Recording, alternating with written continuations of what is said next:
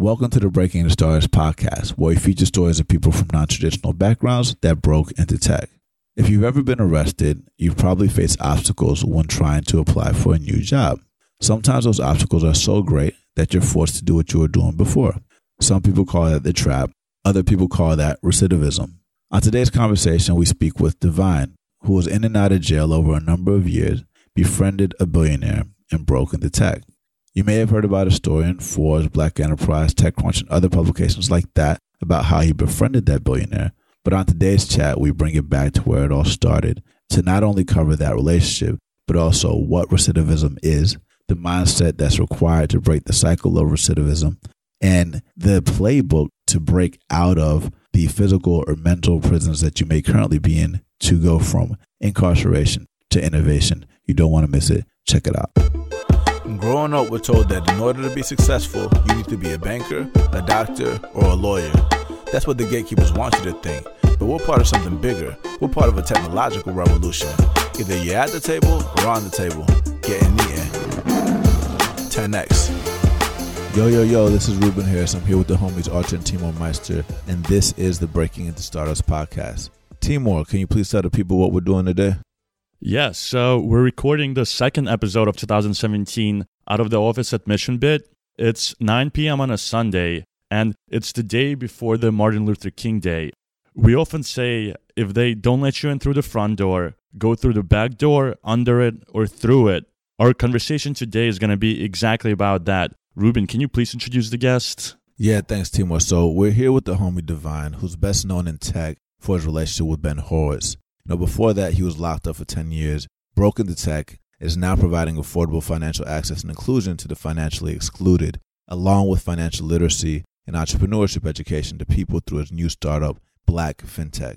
So, Divine, you remember how we first got connected? Can you tell the people a little bit more about how we got plugged in and started building our relationship and take us back to where it all started? Yeah. First of all, thank you for having me. Appreciate y'all. It's an honor to be on a podcast. As far as me and your relationship, Ruben, it began after there was a large whirlwind around my relationship with Ben Horowitz. When I had linked with him, there was a lot of buzz throughout the tech community. TechCrunch did an article on me, and actually specifically on the relationship between me and Ben Horowitz when I released a video tribute to him on his birthday with the song I wrote for him. From there, a lot of buzz was going on social media, specifically Twitter, and you reached out to me. I believe it was on Twitter. Asked me for my number. We connected. We've been friends for a while. And then once we connected, we started building. I think we spent an hour on the phone the first time. And you asked me basically how I did what I did, how I was able to break into technology, that you wanted to follow a similar path into tech. You had came from investment banking, and you actually taught yourself investment banking, which I was truly impressed with. And the way you articulated yourself made me that much more impressed with you. And I knew I had somebody that I was talking to that was intelligent, that had the wherewithal, that had the determination and ambition to reach beyond where he was at. And I knew that, and I felt positive about connecting you and linking with you and becoming a friend. Yeah, and so that advice led to, us writing a story about our relationship, and it grew into the brotherhood that we have today, and us meeting Archer and Timur and the Breaking Stars blog that blew up. A lot of people know about your story, and that was covered in TechCrunch. Today we want to cover, Divine before he was incarcerated, before he met Ben. So we'd love to, learn a little bit more about, how Divine grew up or how he even came up with the name Divine. I was incarcerated, and while I was incarcerated, I got deep into spirituality, and it was spirituality that really formulated the name Divine. And then it even took on a greater meaning, not really greater, but took on an additional meaning later on after I got into technology. But specifically, while I was incarcerated, I started getting heavily into African-American history and really studying that real heavily. I became really, really spiritual. And from that, my birth name was Damon. So at the name Damon, D-A-M-O-N, I formulated Divine, Master Cipher Now. And that was basically telling me to take control of my destiny in my life. And I did that through a mathematic and a spiritual system, as well as an alphabetical system, and applied all that to my birth name. In hindsight, I would learn that the word Damon was actually a spiritual entity that inspired and pushed individuals to greater heights of understanding and knowledge and wisdom. But after that, after I got into technology, it took on another meaning. So divine also means determined, idea, visualization, infinitely never ending. So take us back to your childhood. Where did you grow up? Did you live on the East Coast, West Coast? What was your community like? What kind of interests did you have growing up? Okay, so it's real interesting, my story of where I was born, how I elevated from where I was born to where I went and the things I experienced in life. I was born in Newport, Rhode Island, and what's interesting about Newport, Rhode Island is that it's known as the country's first resort. If you know anything about it, Taylor Swift has a house out there. It's been in the papers, and a lot of celebrities had houses out there. Michael Jackson way back in the day. But it's more of a tourist town, and it's white dominated. So I was never really exposed to black culture, African American culture. My mother was actually born in Massachusetts, and she was given up for adoption at a young age since she was raised by nuns. What's interesting about that is that she really instilled high morals and, being respectable and, having mannerism, having positive mannerisms. She instilled all that she had learned from the nuns in me. So it's awkward that I would find a path into criminal activity and then end up in prison for so long, so forth and so on. Anyway, Newport is a very racist town. Growing up as a kid, it was like more middle class than anything, right? But when my mother had a emotional and mental breakdown due to some things concerning my father, she turned to drugs to get over it, you know what I mean? And that's when she turned to crack. And that's when my life took an abrupt turn to being impoverished, living poverty in the projects. So what would happen later on, I would start traveling from Newport, Rhode Island to Philadelphia. I would be exposed to New York City. And I instantly I gravitated towards New York City because hip-hop culture and hip-hop music had really influenced me at that young age. And it was all about New York hip-hop. And New York wasn't but 2.5 hours away, south, right? So I started traveling to Philadelphia, mostly getting drugs and doing that. I was absorbed into Philly-style hip-hop and all that. So at a young age, I was traveling. And how old were you at that age? I was probably my first exposure to New York City, my first trip to New York City, I was probably 11 or 12, around that age.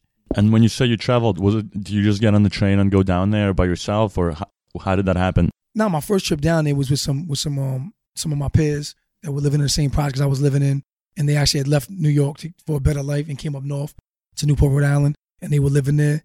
I befriended them in the hood, and I went out there with them, and I went to the Bronx. First time exposed to the Bronx and, hip hop, and I knew that was the birthplace of hip hop.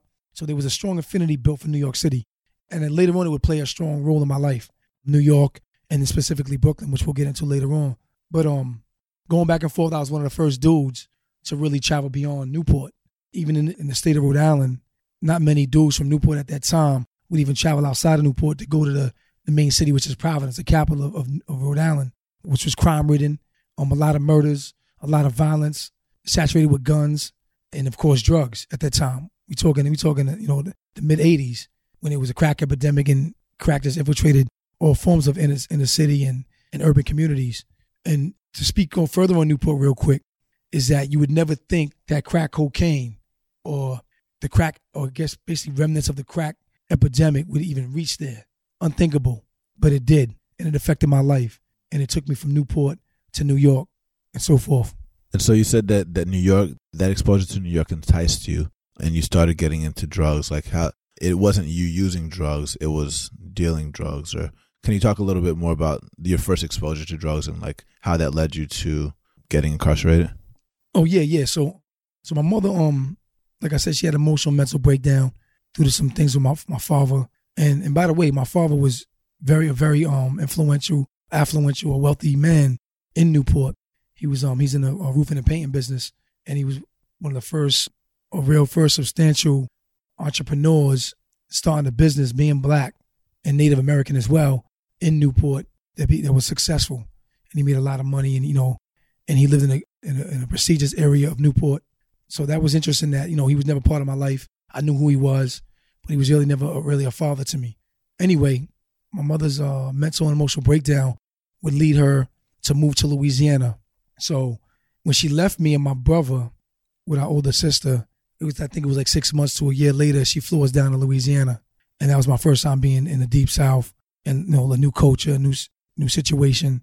And she had went down there with a guy that was, wasn't a positive influence on her. My mother was raised by nuns. She was never into drinking or doing drugs and none of that. But when I got down there, I took notice that she was around some real peculiar people and individuals that was definitely not her type of individuals I've known her to be around. And a lot of things went down there that I bear witness to. Drug dealing. I almost got shot with a dude that was in my crib playing with a gun. Bullet came through. I could feel the wind of the bullet when it passed me, right? Almost blew my head off. And then I started going in, my mother had a safe. I started going in a safe, playing with a gun, 25, taking the gun out, playing with it. You know what I mean? Not even realizing like the power of a gun and what I was really doing. It just intrigued me. I'm grabbing the gun, playing with it, pointing at my brother. You know, it was just a crazy time. And you're like 12, 13 at that age, right? Yeah. Nah, I was actually younger than that. It was around that same time. Time everything happened. Around 10, 11 actually. 10, 11, wow. Yeah, around 10, 11 actually. That had went down. So we was down in Louisiana, Leesville, Louisiana for about a year. Then we came back up top to Newport. And that's when I realized my mother was actually selling drugs. So we started living in the projects there. And my mother was actually selling cocaine. But at the same time, she started using it. So it wasn't long before the use took over the selling. Mm-hmm. And I was like one of the first dudes in the hood that had the Nintendo, the Nintendo game console, because my mom was making that bread. Yep. She was making that dough. At the same time, I would see people coming in and out of my house, like late night, early morning. It was like, where you cop the drugs from. So that was like crazy. It was a really, really, really a rough time for me. Just really like, just dealing with people coming in and out of my house. My mom's not being there. Then when she got addicted to the drugs, the dynamic changed. It wasn't no more her giving us money. It was more so she was selling everything in the crib just to go get crack. Yeah. You know what I mean? So I would wake up late night or early morning looking for my mom. She wouldn't be there. I'd sometimes have to go through the hood, knocking on doors, trying to find my mom's, like, where she at? She's in the crack houses with everybody else smoking crack. There was no Christmases. Back then I dealt with Christmas. There was no Christmases. I think she used to get us like a Monopoly game every year, and that's all we got. Did you turn to selling drugs to try to bring that lifestyle that you had before back?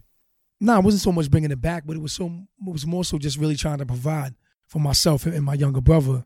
When my mom's got caught up in that crack epidemic and using crack heavily, like, there was hardly any food in my crib. We had hand-me-down clothes, and I have to go to school, sometimes with holes in my knees, with certain clothing and all that. So that like really like bothered me, you know what I mean? Yeah. Because I could never have like friends come over, brothers that I click with, have them come over because they could never get no food in my crib. You know what I mean? Like it was like that severe. Yeah. But I still try to maintain a sense of, happiness. And, I rode BMX bikes and I did all that. But eventually it just got so overwhelming that I couldn't focus on school. And I started like gravitating towards the streets when a lot of people from the capital of Providence started coming down to Newport and really, really infiltrating Newport and selling drugs. Mm-hmm. So they were out there really before Newport dudes are out there doing it. Mm-hmm. It was these dudes from Providence coming down there. You know what I mean? So yeah, it was a crazy time. Yeah. So I know this from knowing you, and then we've talked a little bit about the pre-chat about how whenever you dedicate yourself to something, you excel. And so you didn't just start selling drugs; you were very good at selling drugs, and you became pretty big. And then what led to when did you get locked up, or what age were you when you got locked up?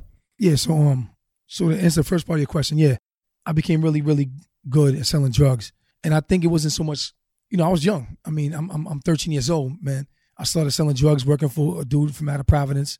My man Fish, he was African. He was down there selling, back then it was, they called caps and crack caps, small plastic vials of crack. I would sell them for him. I was still going to school. And it was so rampant selling crack and making money. Everybody could be on the block selling crack, and everybody's making money. So I started, making $2,000, $3,000, stacking my money up, buying more products, saving my money. And I really was focused on early on, like having a business sense in that way of how to save my money, buy more product, save more money, stack more money, buy more product. Because I knew the more product I had, the more money I was going to make, the more the profit was there. And then I elevated from selling for somebody to selling for myself. Once I discovered how to source product for myself and got connections to actually get powder cocaine, cook it up myself, and then I started building my empire, quote unquote, and that's how I saw it in my mind. And it was strictly for me to survive. It wasn't more so I wanted to get the Benz or I wanted to have the jewelry or none of that. All that comes with it. Yeah. And I definitely indulge in aspects of that. But that was never my focus. But I made a lot of money in a short amount of time. And I was always envied and hated on because I was so good at what I did in the drug game. And you're also like, how old were you at that point? Like 16? So this is like from 13 to the age of 19. Uh-huh. From 13 to the age of 19, I grew from a 16th of powder cocaine, to going to 3.5 grams, which we call an 8-ball, to getting a quarter key, to getting a kilo, and it just elevated. The more I saw, to me, it was like this. The more I saw, the ability for me to make money and make it fast, the more I wanted more money, just to escape poverty, to maybe free my mom from her addiction, to be able to leave. And it's an interesting thing about this is that I was able to do that. I focused on getting a kilo of cocaine and selling a kilo of cocaine. And then within those years, from 13 to 19, I accomplished that. At that time, what was your mindset when you were like stacking up cash? Did you ever consider like saving up enough money and like quitting the drug business and moving to a different industry? Or was it just the money was like so good that you just kind of got hungry and you wanted to sell more, you wanted to earn more? What was your mindset like? My mindset was to get that kilo because I knew that if I got to the kilo, then the money that I got from that, quote unquote, solved my problems. And my only problem was that my mother was addicted to crack. But then my next problem was that I'm out here selling crack. I've become a substantial drug dealer out here, in Newport, Rhode Island, one of the biggest to date. So what ended up happening is that I became too big, too fast. And, they took notice and they came and arrested me. I was 19 years old. But to answer your question, prior to that, I was actually in the midst of opening a sneaker store, getting out of the drug game, and going to New England Tech, going to school for radio and video. I actually got financial aid, but unfortunately, the financial aid had to be in my mother's name. And when I got incarcerated, they gave her that $10,000. Got it. So they arrested you. A lot of things influenced you growing up, including hip hop and all that. Did you start writing rhymes or gravitating towards music when you got locked up, or were you writing this whole time? And yeah. Now I've been in hip hop since I was about 10 years old, writing, recording, performing as well. It was always something that was just natural for me. I loved it, embraced it heavily, and it's something I always wanted to do. But it was never something I wanted to make a career out of it. I had to Run DMC posters, LL Cool J posters, the NWA posters, and all that on the walls. And I always definitely had a vision of wanting to do hip hop. Got it. But not on the level until I got incarcerated. To where I said I was gonna make it a career. Yeah. Or try to make it a career. And when you got in there, how did you feel? Like you were doing this for like 6 years before you got locked up. Were you like, oh man, I was almost free with this sneaker store and going to school? Or like, what was your mindset? That was the irony of it all. That I had amassed enough money to where I felt I could quit. I wanted to change my life. Yeah. So that's the whole thing. I've always been ahead of my time. My mind's always been mature at a young age. So I did things different. I saw things different. My perspective was always deeper. And I always knew I had this gift, this above average gift. I just didn't, at a young age, I just didn't know how to control and master it and how to channel it. I allowed internal circumstances to dictate the internal, as opposed to that gift that I had, that internal, and allow it to dictate the external. And I did in a way and I didn't in a way. I did in a way because I wanted to survive and I wanted to, make money and maintain. So I was able to figure it out, use the internal to master the external of selling drugs. And how do I amass money and get to that kilo? I did that. But really, at the end of the day, I always wanted an exit strategy. I even thought about that at a young age. So the very moment that I came back from New York City with all these drugs, the state police is in front of my crib in the projects, but I'm thinking it's for my man. And I'm like looking like, okay, whatever. The next day, I go to make a drug sale and I get bagged. I get arrested and I go away to federal prison. But again, prior to that happening, I was moving out of the ghetto, out of the hood, out of the projects, opening a sneaker store and going to school. Yeah. I had enough money to do that. And it sounds like kind of selling drugs was your way of reaching financial well-being, like financial independence. And in your circumstances, that was kind of the only thing you knew. Like that was the only thing that you saw your mom doing it. You saw that, hey, I could actually achieve financial independence and get myself out of here by selling drugs. So you were kind of like born into the system in a way. And then, like you mentioned, like kind of letting the external affect your internal. Yeah. Instead of channeling that energy towards, I don't know, another field, you use that entrepreneurship and creativity on kind of getting deeper into the drug game. I'm curious. So what happened once you got arrested for your like kind of this first big arrest? How long was your sentence, and like how long did you end up? How much time did you spend in jail, and then did you end up getting released, or what happened afterwards? Okay, so we backtrack real quick. So as a juvenile, I was arrested. I did a drug sale as a juvenile. Mm-hmm. I was 17 years old. I sold to a confidential informant, crack, and I was later arrested on it. Like 6 months later, whatever it was, I was on a run for a little while, ducking the police. I finally decided I'm gonna turn myself in, and deal with it. When I turned myself in, I was 18. And at first I did that for a particular reason. Because if I was 18 and they charged me as an adult, I would go to the adult institution, but then I would be able to post bail as an adult. So if I was a juvenile, I'm not posting no bail. I'm going right to jail and that's it. So what ended up happening was I got an attorney. He convinced me to take FOC, further order of the court, and which means they could help me till I was 21. I was 18 at the time.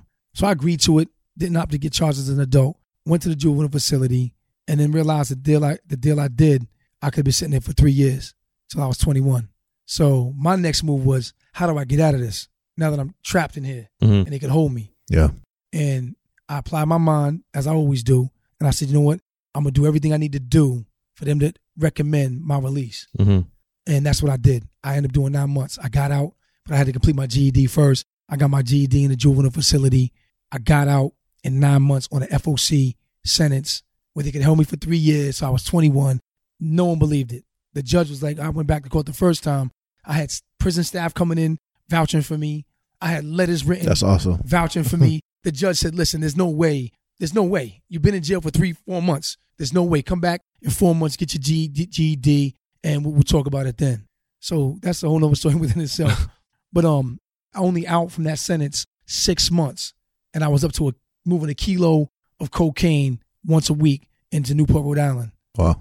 I was back and forth to New York doing that. For the people that don't know about how much money is that per week at the time. Wow. So 36 ounces in a kilo, $1,400 an ounce. That's like $50,000 somewhere. That's a lot of bread. And that's wholesale, though. That's just wholesale selling. Yeah. I didn't include the portion of the aspect of my business where I would break it down myself and have people work for me on the block and sell it for me in a more quote-unquote retail process. Yeah. So I was grabbing a kilo a week, bringing it to Newport, Rhode Island from New York City. Finished added on. So what happened was that big arrest came in September of 1992. I was out 6 months. I went to go make a move. I think I sold them like 11 ounces of powder and a little, like about 14 grams of quote-unquote crack. And I ended up getting 7 years for that. So they gave me 84 months in prison, which comes to 7 years. They gave me 3 years supervised release on top of that. So when I came home, I was on supervised release. And, I left the love of my life at the time, my son's mother. I had my son, he was 3 years old. And that was like one of the hardest days of my life, man. And the judge told me to consider it like going away to college. They didn't care. 7 years? 7 years. Consider it like going away to college. He said it didn't matter my mother's drug addiction. It didn't matter any circumstances of my childhood, my mother not being there, being impoverished. None of that mattered. They gave me 7 years because it initially tried to give me 30 years in state prison. Now, as a first-time offender as an adult, I would have done, they wanted me to serve 10 years, 30 years total, but serve 10. On the 10, I would have done it probably like 3 years because I'm a first-time offender. I would have got out in 3 years. I hired a mob attorney, one of the best mob attorneys in the state of Rhode Island at the time, Cicilline. He actually had worked for Patriarca crime family from New York City, but the Patriarcas was the extension of the Gambino crime family in Rhode Island. And their attorney, Cicilline, was my attorney. Gave him $10,000 down, but when my case got to the feds, he was like, I need 30 more thousand. I'm like, yo, I'm in jail, get me out. I'll get you 30K, no problem. But I had money on the streets. People had product of mine. I actually had product hidden. So I knew if I got out, I could get to my product, get to my people, get to my money. I was good. I could beat this case. But I didn't know how the feds work. I wasn't beating no case. I was going to jail, period, for 7 years of my life. The good thing in that I was incarcerated for them 9 months in juvenile was really the worst prison time I ever served in my life because it was the first time I was incarcerated. But that strengthened my fortitude, my mental, my spiritual, and my emotional fortitude to prepare me for them 7 years. Can you take us back to the first time you were incarcerated? Like the first day you wake up in prison, like what is your mindset? Like How do you rationalize you being there? Do you have a plan on how you're going to get out? Sounds like the first time you had a plan of, hey, I need to do these things in order for me to get released. What was that mindset? And then the second time around, what was the follow-up plan of what you're going to be doing for the next 7 years? Yeah. So I was I was arrested here and there. I like I said, I used to ride BMXs. I used to steal bikes, like do little things, to get money. So I was arrested a couple of times, but I went to the juvenile facility like for one day or one night, I believe, and I got out the next day. So that really wasn't nothing. It was the 9 months that I served that really like affected me and kind of shifted my mindset. Like, wow, I'm locked up. I can't believe this. Like, it was real hard. And I got my son's mother out there, got my son out there. I'm the one that makes the bread. I was missing her. So it was real crazy time for me emotionally, and I was weak. I was weak, man, and it was a hard time. But I was determined to get out because all I thought about was an FOC. I'd have messed up and took this deal. Now they can hold me for 3 years. I need to get out of here. I was determined to do that. So I did everything I could. I became a model inmate there. I did everything I could do. I eventually got access to go to the library to deliver mail, to get outside the gate. I befriended the director of the institution, begged him every day, like, yo, you're gonna get me released, right? You're gonna let them get me out of here. You're gonna recommend my release. You know what I'm saying? And like, I was on it. I went into the school. I got my GED. I made sure I did everything I had to do to get out of there. I wanted out, period. So just curious, so you worked so hard to get out of that 9 month sentence, but then once you come out, you go right back to doing your own thing. So what was that kind of, did you consciously like made the decision to, hey, I'm going to keep doing this? Or did it just kind of over a few days or weeks, you just started it was so easy to do so that you just kind of went back to those old ways? Yeah, it was my life, man. I had a son, I had his moms I had to take care of. I had to take care of myself. I had my family I had to take care of. My mom's, on drugs, but I still love her. I'm going to take care of her. So I had to get that money. But initially I was like, I got to change my life. Because while I was there, one of my mans got murdered. One of my first dudes that got murdered, my man got murdered. I was actually able to get the facility to allow me to go to his funeral. They didn't want to let me in first, but I told them how close we were, and that was my dude. I got to go. They allowed me to go.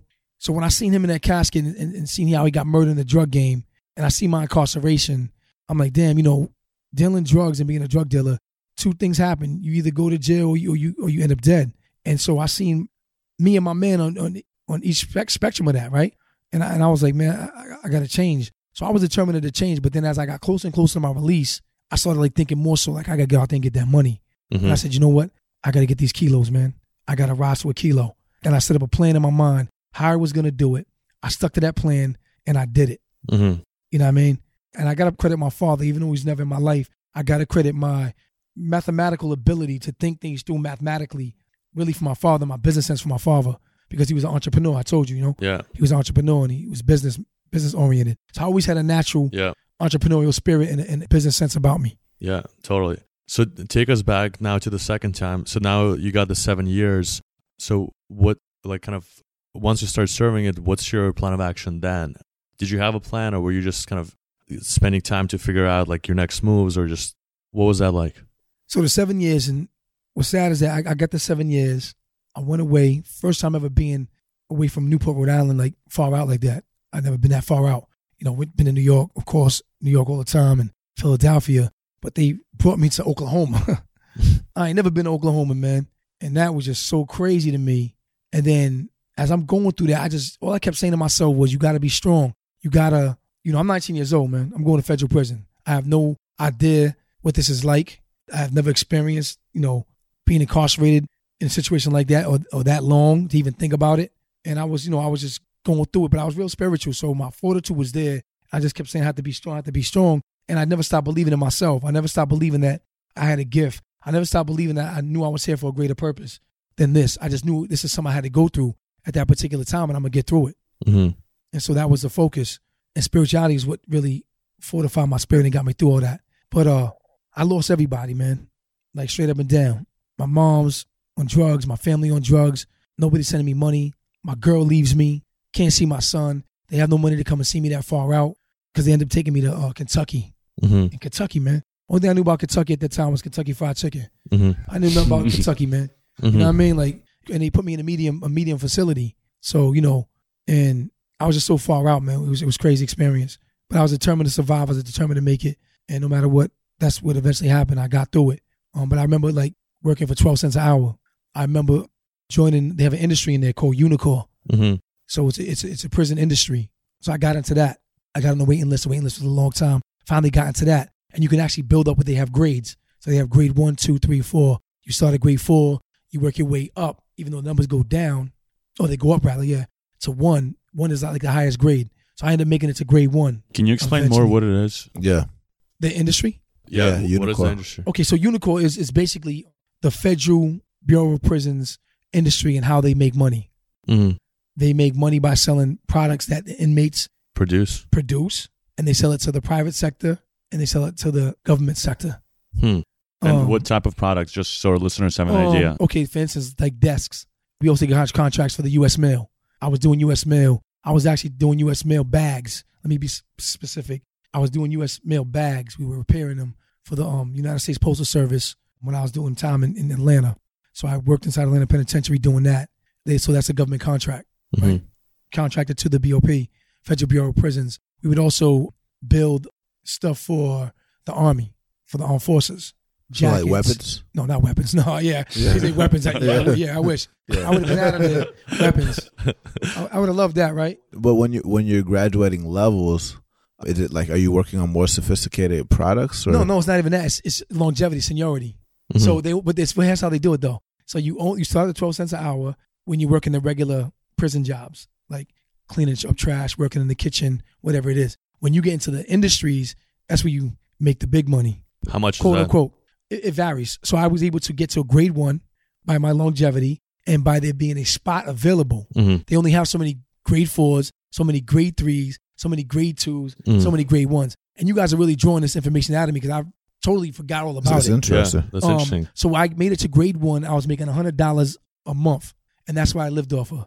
$100 a month in a cell, probably is the biggest, a bathroom stall, probably like 3 bathroom stalls, and then living out of a locker. 7 years of my life. Mm-hmm. So it sounds like you're definitely a hardworking dude. Like you know how to hustle. You have a business sense.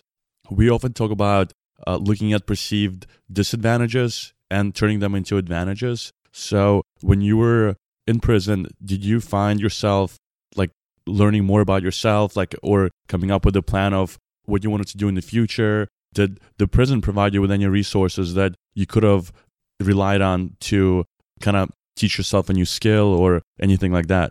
Absolutely. I'm the type of dude, like, I absorb things. I have a strong comprehension ability. And not only that, but when I absorb knowledge, I'm able to digest it so fast to be able to actually articulate it, what I just learned so fast in the instant that I learned it. Mm-hmm. And you would think that I knew it Mm-hmm. for a long time. I was, a veteran and with that skill set, that particular field of knowledge. So I leveraged that in a way where I wanted to become a music artist, recording artist. So I started reading books about the music business. Mm. And instead of me spending money in commissary and eating, a little bit better than what they serve you, I would save my money and I would order books. Mm. So I would sacrifice, having a little bit better food just so I could get the food for thought Mm-hmm. and get that knowledge. So that was one of the things I did, was really turn prison into a college. I took the advice of the judge. Mm-hmm. I turned it into college, and it became like my self-improvement lab. How do I better myself in every way? Because there was one thing I didn't want. I didn't want to be in prison all that time and come home and be behind. I didn't want that to happen. I wanted to be up to speed. Mm-hmm. If not, at least, I wanted to be ahead. But at least if I'm not ahead, I'm at least up to speed. Mm-hmm. So I set out a plan to build a record label when I came home. I started getting books from the Interlibrary Exchange on how to write a business plan. And I actually, in pencil, on paper, no typewriters, I wrote out an entire business plan, A to Z, for my first record label. So when I came home, I could start it. Then I sat in the law library and I typed it all up. I never knew how to type. I took typing classes in prison. I took architecture and architectural drawing in prison. So I did actually apply myself and get different skills. But the greatest thing I think I got was my discipline of sitting in my cell majority of my time and studying and reading books. And I didn't watch TV a lot. I didn't listen to the radio a lot. And a lot of times, people that I would befriend would actually come to my cell all the time and like bang on the cell and try to get me, yo, you're going to come out to the rec yard. You're going to come watch the show with us. And this and that. And I'd be like, nah, I'm studying. I got to study. And I turned it into my school, man. I turned it into my college. I turned it into my university. And I would study everything I could get my hands on, from geometry to mathematics to science to English. I would read the I took a cue from Malcolm X. I read his biography early on when I was in the juvenile facility. And, he mastered the dictionary. I did the same thing. I love a dictionary, my G. The dictionary is one of my favorite books. And in prison, I would go to the law library and get the biggest dictionary they had, take it back to my cell, just go through. And every day I would learn a new word. And I would learn a new word to put in my vocabulary. Then I would use it in a rhyme form. Because I was writing rhymes this whole time, right? 7 years I wrote rhymes. Mm-hmm. The whole time I was there. So I would get these new words. And this is just what I did, man. Just really turned it into a workshop of self-improvement on every level. From in the gym, from how I ate. Because I didn't want to sit in there like eating honey buns and nachos and chips for all those years and come out looking crazy. Yeah. Too many dudes I've seen in there with suffering from diabetes, dying in prison, having heart attacks. They putting plastic bags around their body, like trash bags, so they can sweat off the pounds, running the track because they so big. I didn't want none of that. You know what I'm saying? I'm like, I got to preserve myself. You know what I mean? I was like your boy Alpo in Paid in Full. He was played by Cameron, but then they call him Alpo in Rico. In Paid in Full. They called him Rico. Yeah. And when he got caught by the feds at the end, he said, I ain't snitching on nobody in Harlem. I'll give you anybody else. I ain't snitching on nobody in Harlem. Because when I'm done with this time, I'm going back and I'm going to be king again. Yep. Yeah. Something to that effect, right? Yeah. So, and I just applaud the tenacity, man. You know what I mean? You about to go do life and, you making sure that you come home again. Yeah. And anyway, so that was my thoughts. Like, I'm coming home again. Yeah. And I'm going to come back 100% better. Yeah. And unfortunately, that's what happened. Yeah. I came back 100% better, but I utilized all that in the wrong way. Yeah. Before talking about that part of it, you were investing a lot in books. Was this when you talked a little bit about magazines and how that kind of influenced what you were going to be doing next? Well, actually, that came later on. Oh, that came later on. That part of my story. Okay. And to answer the question about the recidivism. Yeah. So, you want to speak to that? Well, I was just curious because I know it, like you mentioned, when you were 19, you came out, you wanted to try to do something different, and then because you had to support your family, you wanted to put bread on the table, and you kind of turned to drugs because that's one of the primary ways that you knew how to make money. So that kind of led you back to jail. But can you talk a little bit about recidivism and kind of what's your view on it, and how did you battle with it? Yeah, I dealt heavily with recidivism because psychologically, I had been selling drugs and been in the streets and living a criminal lifestyle since I was 13 years old. So I was definitely caught in a psychological cell, caught in that psychological cycle of repeating the same thing over and over and over and again. And I didn't really expect a different result. So clinically, I wasn't insane. I just needed to get money. You know what I mean? Period. Yeah. I needed to get bread. I needed to get dough. And when I came home, man, I had this thing about me, man.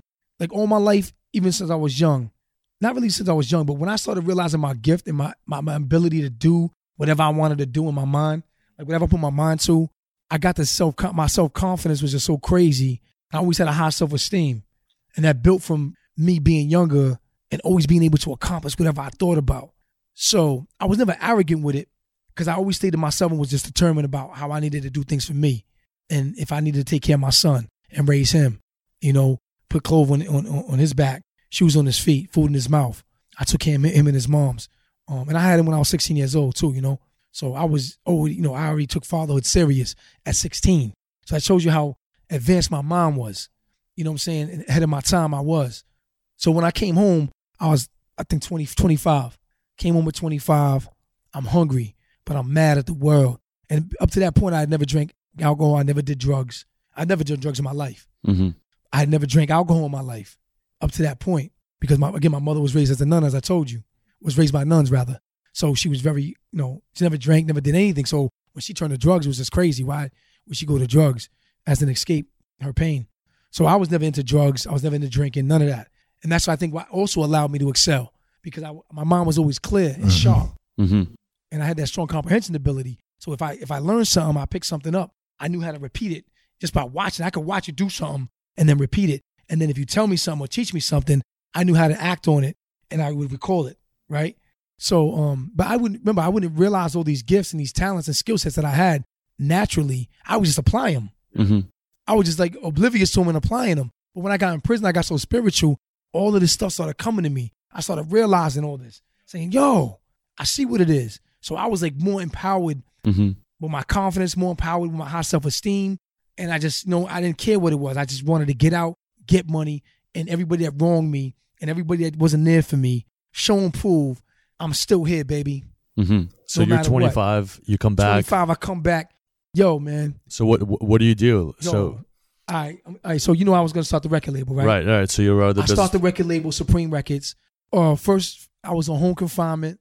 I was staying with my peoples back in Newport. I got released there. My mother's life was in shambles. I went to see her. She was living in the same projects where I got released to. My sister-in-law. Went and see my mom's and just, it was crazy, man. When I say crazy, my mom's situation was like, if I wasn't so hard in my prison, it would have brought tears in my eyes. I can't even say it brought tears in my eyes, but I felt the pain. I had to help her. So I was on home confinement for about 4 months. I got off. The night that I got off, I was on probation too, and I'm even not supposed to leave the state. I shoot to New York City, perform my first show, meet Marley Marl, Supreme Records Showcase, straight out of prison, man. Wow. Supreme Records Showcase at one of the illest clubs in New York City. What was the name of that club, man? It's Club Speed. Anybody from New York that knows hip-hop back in them times, and we talking 1998, you know what I'm saying? Club Speed was a spot to be, and I met Marley Marl. That's just crazy within itself. Big. That's just crazy within itself. Meeting Marley Marl, man. Listening to his records, loving his records.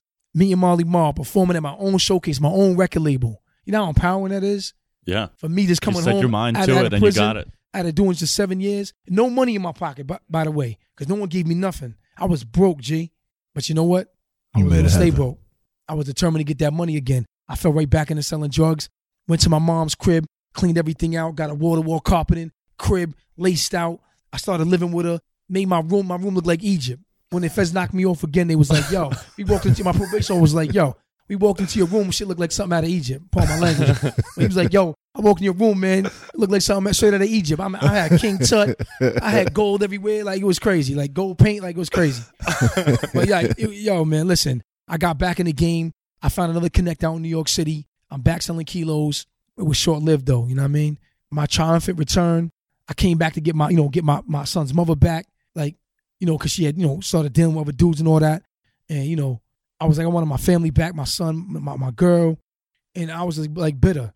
So I started drinking heavily. And that's where my depression went, in the drinking. And I never drank before, right? So you imagine somebody never drank before, like trying to hang with the big boys who drink all the time and smoke weed all the time. I'm like, I can handle that. Let me see that. Yeah. And I'm drinking, Ben and malt liquor and all that. And at the time they had that crazy Cisco, we called it the crack juice, sipping on that and just like really not caring. But it was all pain. It was all wanting to release that pain because I couldn't release it through just regular. Because my heart was still, my mind was still. I became desensitized to my emotions, and still to this day that affects me. Yeah. Emotionally, I'm not like, it's crazy. Like, I've never had friends. I've never been close to people. So we'll get into that later, how me coming into tech and all that stuff changed that whole dynamic, and it's crazy. Yeah. So I never had friends. I never trusted anybody, and I never let down my guard. And again, I was desensitized to emotions. So, I just focused on getting money. What was your relationship like with your son and the son's mom when you got back? I seen my son, man, broke down, man. My son was 10 years old, G. You know what I mean? I left him when he was 3, G. And just hugging him, man, holding him and like just letting him know, Pops is back. I'm gonna do right by you. I was never no type of deadbeat type dad type dude. Never in my life. I don't get down like that. Because I know my pops wasn't there for me, and I want to repeat that cycle. Not only that, I'm just an honorable dude when it comes to like that type of thing. Like, I do my thing. We all do our things. I'm not a perfect dude, but there's a certain things I don't do.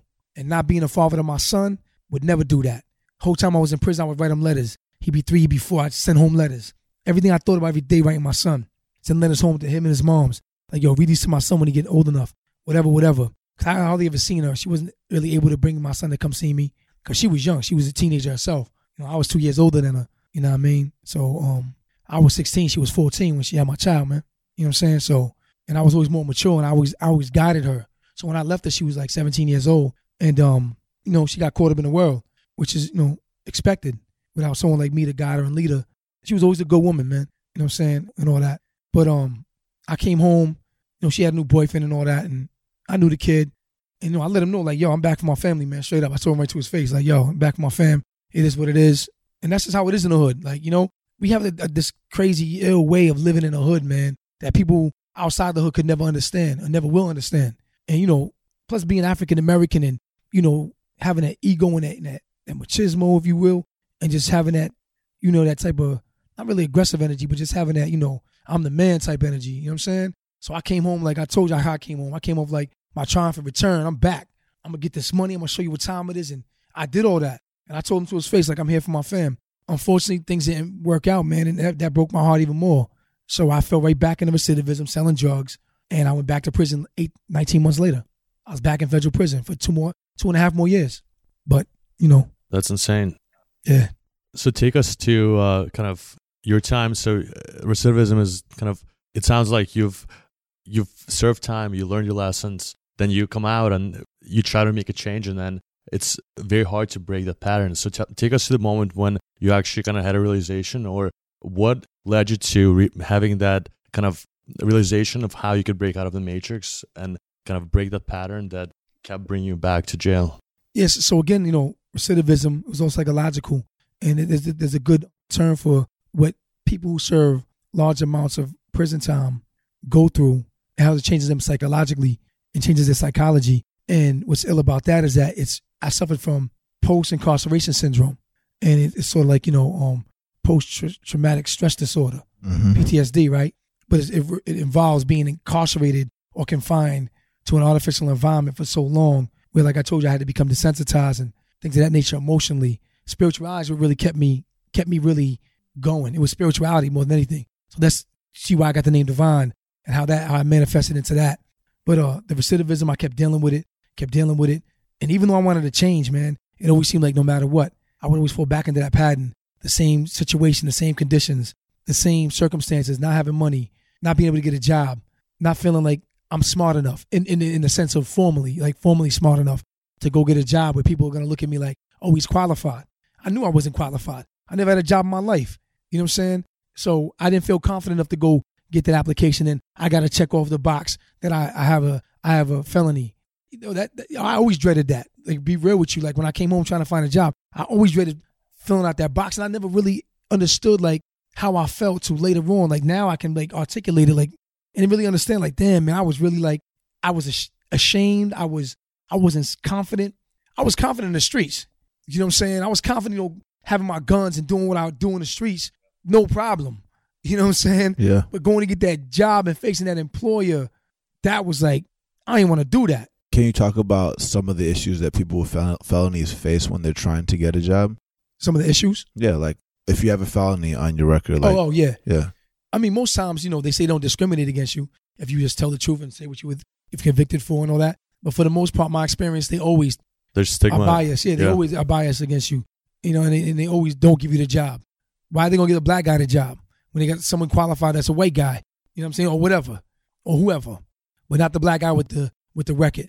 Not the black guy that's a criminal. Not the black guy that got the felony for gun possession and drugs. And I actually had, and that's what was on my record, like guns and drugs.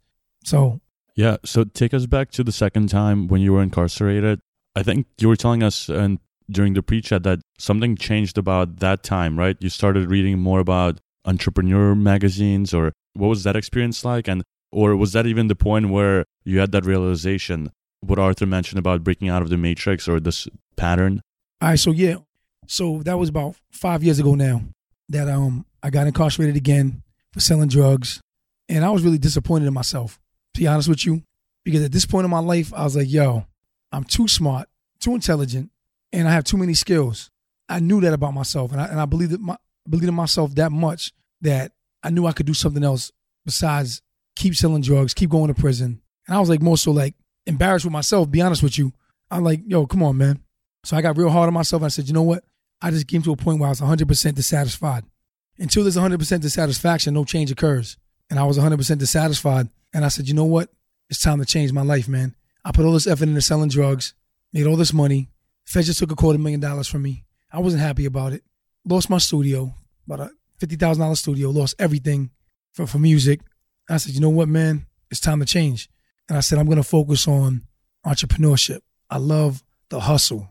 I love the grind. Like Mitch, I love it. Money making Mitch. See what I'm saying? See, I'm bringing it right back. I was about to hit him with that one. I'm like paid in full. I love the hustle. I love the grind, man. And honestly, I realized that's what gives me that spark. That's what gives me that purpose. And so I knew that about myself. So that was one piece of the puzzle. Then I started reading Entrepreneur magazine. And I got to salute Entrepreneur for real, because that magazine inspired me so much. My man had all of them joints, old joints, right? He had a whole bunch, like stacks. I was getting them, give me that one, give me that one, give me that one. Reading through them, pulling out paper, like everything I would do when I did my record label, when I was incarcerated for the first 7 years. I did the same thing. So I started making files. Everything I wanted to do entrepreneurially, different companies, drawing out, everything I wanted to do.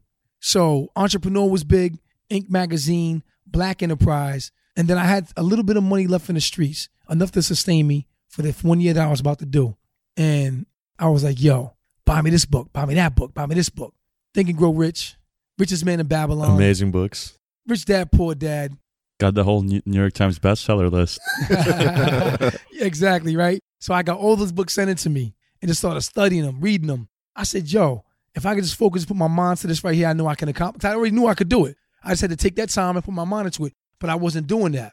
I was using my gift and my talents to be able to, again, get whatever I want or make whatever I want in my mind to manifest, as I've done all my life. And I was misusing my gift because at this point, I'm more responsible now. As a kid, it's different. Even though I had to face the penalties and the repercussions of my ways and actions, at this point, I'm an adult. But guess what? I still suffered psychologically, and I knew I had to break out of it. So I set my mind to do it. I started planting these new seeds, and they would eventually grow. So I was looking at Entrepreneur, and I was seeing how all these people started these businesses, simple ideas, and got millions of dollars. But guess what? None of them looked like me. And I took note of that. Yep. Because I went through that when I came home from my record label. I tried to go do do the good route, go business plan, go to the bank, put a tie on. I'm gonna get funded. No. Yeah. It ain't happening for me. No character, no credit, no collateral. It ain't going down. I learned it the hard way. But I believed that if I did that the right way, I could do it. But it didn't happen. I believed that if I did the right way, it would happen. It didn't. So I was discouraged. That's another story. So when I seen all these ideas in this Entrepreneur magazine, I really didn't tie it to technology. I really wasn't like catching it like from an objective perspective. Maybe subjective, they said, okay, tech this, tech that. I really didn't catch it. But I knew the entrepreneurial spirit, and I seen that. I identified that easy, right? So, okay, I didn't know just how much grind and hustle it takes to build a company. I still didn't reach that realization. I thought that if I hustled drugs, I could build a company. Thought it was that simple. So I came across this other magazine called The Weekend. Not The Weekend, it was The Week. I'm sorry, The Week. It was called The Week. I'm reading it, and they have different, and how this magazine works, they have different news articles from all different sources throughout the world. And they have different sections, business, entertainment, whatever. So I got to this business section, and it was a small article that was pulled from the New York Times. And I read it, and it had this guy, like I think he had a blue shirt on with a black leather jacket, I think. And it said something about hip hop and billionaire and venture capital. So I was like, hold on. I read the article. It was about Ben Horowitz. And we all know who Ben Horowitz is. Well, for listeners who may not know who Ben Horowitz is, who may not even know what venture capital is, like what is it? Okay, yeah. So that's good. Thank you for that question. So Ben Horowitz is a Silicon Valley tech venture capitalist. He co-founded one of the number one venture capital firms in the country, if not the world, Andreessen Horowitz, with his partner Mark Andreessen. A venture capitalist is somebody who actually puts money into a company or a venture or backs a venture by investing money into it. Thus you have the word capital, money, finance, and you have the word venture, company, startup, or venture. So I had always known what the word venture capitalist meant. I knew it meant somebody that put money into companies, right? But still, remember, it was still not really crystal clear. I heard the term before when I did some of my studies in business and read books. But my thing, what really intrigued me about Ben, or the article, was that this was a Jewish guy in his, I think, early 40s, maybe at the time, or maybe mid 40s, in Silicon Valley, because I heard that term before, I knew that was something. I just know exactly what it was. And he's a billionaire, and he loves hip hop. To me, it didn't seem right. It's like mixing oil with water. It didn't seem right. I thought it was a gimmick. I thought it was a publicity stunt, honestly. But I said, you know what? His favorite artist is Rakim. And everybody say I sound like Rakim, my music, this and that. So what if I could reach out to this guy and he invests in my music company? If I could convince him. Because then I called home. I was like, yo, pull me up everything you can find out on this guy, Ben Horowitz. Go to Wikipedia, whatever you got to do. Find out everything you can and send it to me. So I started reading more about him because I was intrigued by this guy. Yeah. I want to know more about him. I learned he was a Gemini like myself. That stuck out to me because I'm very heavy into spirituality and astrology and all that. Then what really stuck out to me was that he was philanthropic. That's what really made me say, if I could appeal to this guy, maybe he would take a shot at me. Yeah, take a shot with me, right? Bet on me. Yeah. Maybe he would. And that's exactly how I'm thinking. And I actually got a person that was in a cell with me who can bear witness to everything I'm telling you, exactly what I said before it all happened. And you know what's amazing? So you said you read the book Think and Grow Rich. I don't know if our listeners have checked it out. It's an amazing book. But one of the main premises is that if you put your mind to something, you visualize it, it will become true because you have to, you set up a plan, but as long as you have the right thoughts, it will eventually become true. And it's amazing that after finding out about Ben, you visualize it in your head, right? And then you imagine that you felt like it was real, and then a couple of years later, it turns out to be reality. I'm curious to hear, from your perspective, what you mentioned that what were you telling your cellmate about this plan? Okay, yeah. So that you just gave me a lot to think about, and I want to address everything you just said. Mm-hmm. First, let's go back to Think and Grow Rich. Yeah. Throughout my prison time, do you know how many times that book came across my desk, came across my ability to just grab it and read it? I never did, because at that time, my mind wasn't focused on that type of content at the time. Mm-hmm. I was more spiritual and just focused on the music business, right? And it never just dawned on me, say, think, grow, rich. Yep.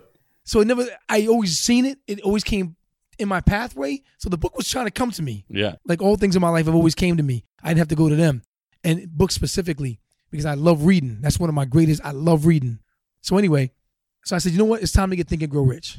Now I got the time. I'm going to focus on entrepreneurship. This is my time. This is what I'm going to focus going to be. Send me Think and Grow Rich. Because I already knew it was a special book. I don't know how I knew that, but I knew it was. And I was able to read that book.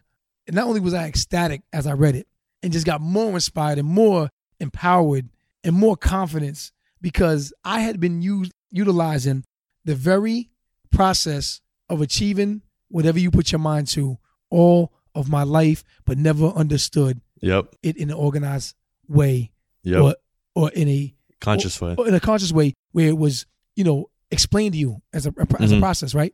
So now it becomes objective. Mm-hmm. It's a system you could follow. It's a system, but I've been using that system all my life. Yep. And we all have that system. Yep. Naturally. So I want to go back to what you were saying. If you can conceive it, if you can conceive it, or if you conceive it, if you believe it, you can achieve it. That's the principles, right? Napoleon Hill's principles. Think and Grow Rich. Anyway, I got the book, I read it, and I had always been practicing this anyway. So to me, it was more like I felt like I was confirmed. Okay, Dad, I it's proven. I knew this. I knew this already. I've been doing this all my life, but I was doing it the wrong way in the wrong field. You're applying your energy to the wrong things. The wrong things, exactly. So during that whole year I spent in prison, probably was one of my most productive years in an entrepreneurial way than I ever spent in my life, even when I did my 7 years. I was just focused on music. Music was my thing. It wasn't really so much entrepreneurship. It was just music industry. Even though it was entrepreneurial, it was just, I didn't look at it that way. Now I'm using the terms, right? I'm using the term entrepreneurship. I want to be a serial entrepreneur. I am interested in connecting with this venture capitalist who's from Silicon Valley, who's a billionaire. So, I started putting all that together. So these words are now coming to the forefront of my consciousness. Internalizing it. Exactly. Like I always do. So then my man's sitting there watching me, and I'm just going over these. I'm ripping things out of an entrepreneur. I'm ripping them out of Inc. I'm ripping pages out of Black Enterprise. I'm studying just like I did before, and I got these manila envelopes from commissary, and I'm putting everything in categories and organizing all my information and knowledge. I'm like, I got to do this, man. This is it, man. I'm tired of this. unfortunately, things happen. But here's the beauty of it all. I said, I'm going to meet this guy. And so I started visualizing flying out to California to this place called Silicon Valley, standing in front of this Andreessen Horowitz office and waiting for him to come out. And then at the time, I didn't know the word pitch. I just said, I'm going to build with him. I'm going to connect with him. And I'm going to ask him to invest in my music company. Those were all my thoughts in prison. I get out. I didn't reach out to Ben until 2 years after. But let me tell you what happened in the midst of that 2 years. I went back to selling drugs. I had opportunity because I was so good at what I did. And I made people a lot of money. And I made myself a lot of money. That bid, the feds took $250,000 from me. I was given opportunity with no money down to get back in the drug game. And so I took a flight to California. I didn't know that California would play a greater role in my life a few years later. Wow. And so after you started selling drugs again, kind of what led you to, your next steps to actually even meeting Ben Horowitz? So that's called like the breakthrough, right? Okay. So here's what happened. I went back to selling drugs and I didn't feel right. I felt like I was letting myself down. I felt like I wasn't being all I know that I am. And I just knew it wasn't right. And at that time, that's when I started consciously working to break the psychological cycle of feeling I have to rely on drugs to survive or feeling like criminality is the only way for me to succeed. And I set out, I took all my drug money. I said, you know what? I'm going to get my music done. I'm going to push this music out. I'm going to do a Kickstarter. So I read about a dude who was successful with Kickstarter with his music, where a lot of music at that time wasn't successful on Kickstarter. I said I'm going to raise $7,000. So put my Kickstarter up. I used all my drug money to get my album ready, get it tight. It was really more than I thought it was going to take to do. I got all my old material that I had written like about 9 years prior, never put out because I was incarcerated, but I knew it was good material. And I put together an album called Ghetto Rhyming, put it on Kickstarter. And then I got an opportunity to perform in Hollywood with Rakim, which anybody who doesn't know who Rakim is, he's probably one of the greatest rappers that ever lived, if not the greatest. Not probably is, he is one of the greatest rappers that ever lived, if not the greatest. And your favorite rapper, that's their favorite rapper. Fact. So I did a show with Rakim, and I'd known Rakim from way back. We had crossed paths before and did business together. So Rakim was my man. I got the show in Hollywood, performed, killed it. First time I ever performed with such a huge crowd. And we took pictures and all this stuff together. So I went back to the East Coast, trying to focus on how could I build my audience to pledge for my Kickstarter to get raise the $7,000. And that's when I'm sitting on my computer. I look up at the TV one late night, and there's a show that's on. It was on VH1. It was the documentary of Tannin of America by Steve Stout. I never read the book. I came across that book too while incarcerated. Never read it. So I look up, and I see this white guy come on the screen. Didn't recognize him, but then I'd seen a name that I did recognize, Ben Horowitz. I was like, yo, that's that guy Ben Horowitz I read about 2 years ago while in prison. I said, wow, he really is. Oh, he really is in hip-hop like that. Again, remember I told you I didn't really believe that he really loved hip-hop. I thought it was a ploy. I thought it was a publicity stunt, so forth and so on. So when I seen that, I was like, I got a little bit more intrigued and curious. Like, oh, he really is into hip-hop. Because I know who Steve Stout is. I don't study the man, but I knew who he was from Nas's career and just being in the music industry. Mostly from Puffy, breaking his arm by smashing a champagne bottle over it. Puffy's known to get a little crazy. That's why they call him Puffy. He puffs up and gets mad. When he gets mad, he puffs up. But anyway, so they relate that back to the Puff the Magic Dragon. Funny. But I was like, yo, so I went to bed, didn't think nothing of it. Went to bed, got up the next morning, put my computer on. So in my news feed, Ben Horowitz came up again because he had just released his book, The Hard Thing About Hard Things. So I was like, yo, and I'm always want to take signs and symbols and always know that my life has always been like that. I've always seen things, like I told you earlier, like without even thinking them, I always felt things. And I move more of my intuition than I do a thought process, because thought process actually slows you down. Intuition and feeling speeds you up. You're able to move much faster by feeling things and just knowing them. And I always have that great intuition, which is quick and ready insight. And I've always used it all my life. So when I saw them two signs of Ben Horowitz and thought back to that seed that I had planted 2 years prior, that now I started watering in that very instant, I went in, I Yahoo'd him, searched him, boom, he pops up. I see all kinds of links. I see he has a blog. Then I see him with Nas. I see him with Mark Zuckerberg. I'm like, oh, man, Nas beat me to it. But then I said, with a relief, that, oh, well, at least it's Nas. I couldn't be mad at that. That's real. Right? So I accepted what it was. But that didn't deter me. I said, you know what? We're still going to move forward with this. So I went to check out his blog, and the latest blog he had was Legend of the Blind MC.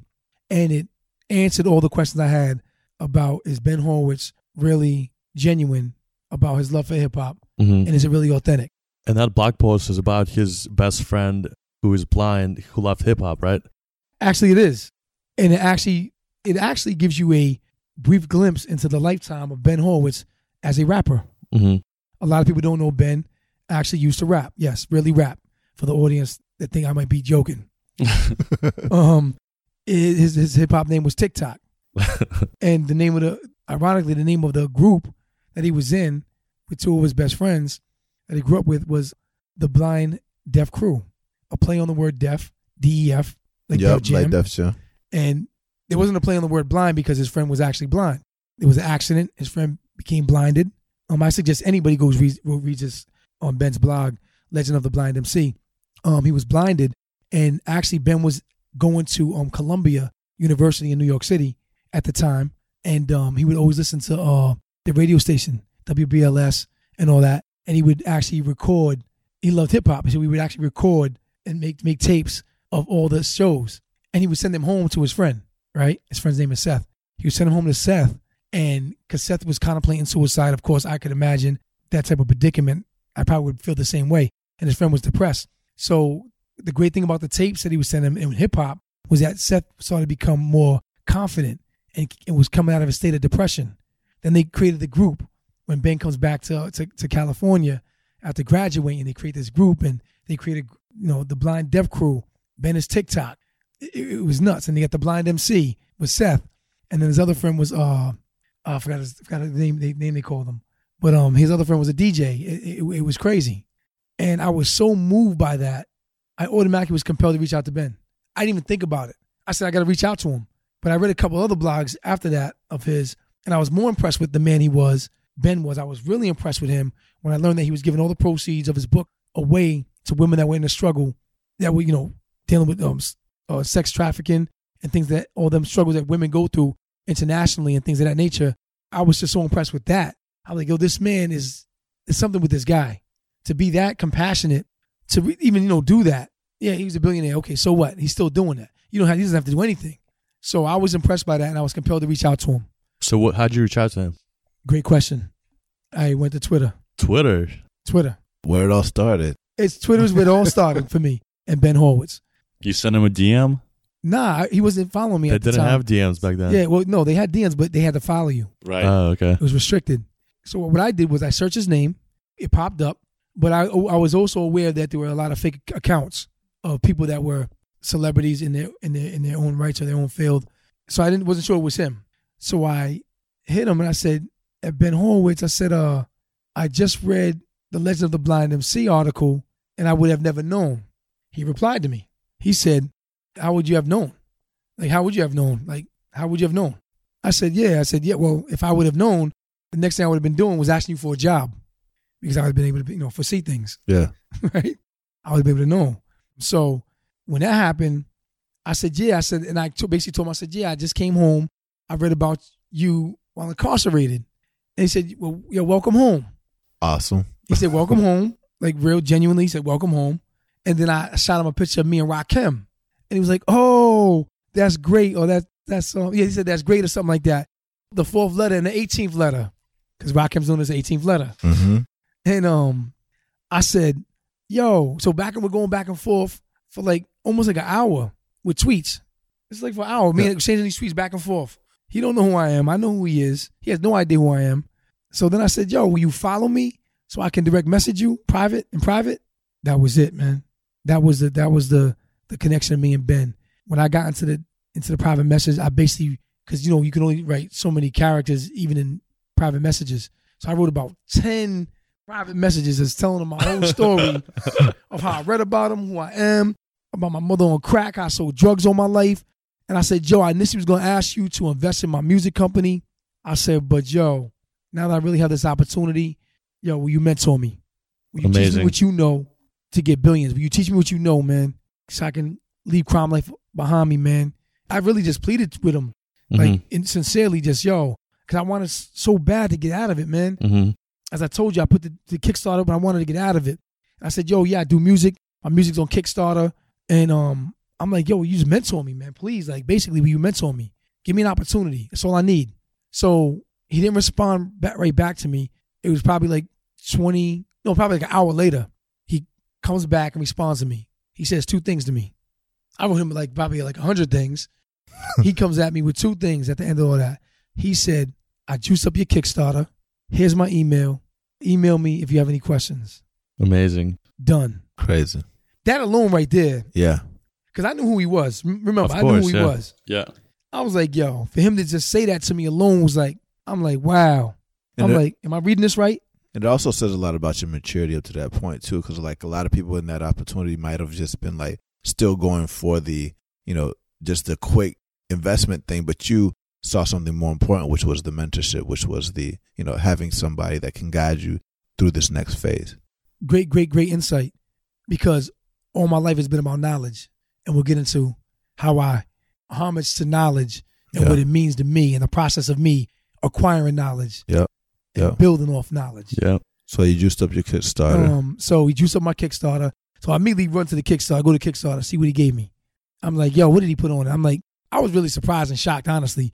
I didn't care what he put on it. If he put $1 on it, I would have been happy, just simply because he did it. Yeah. So I go to my Kickstarter, I see what he gave me. I was like, okay, that's cool. But you know what? It's not even about the amount. It's about the love he showed me. That's genuine. That's real. So I said, you know what? I was so inspired. I said, I'm going to write a song about this dude. I'm going to write a song about this dude, man.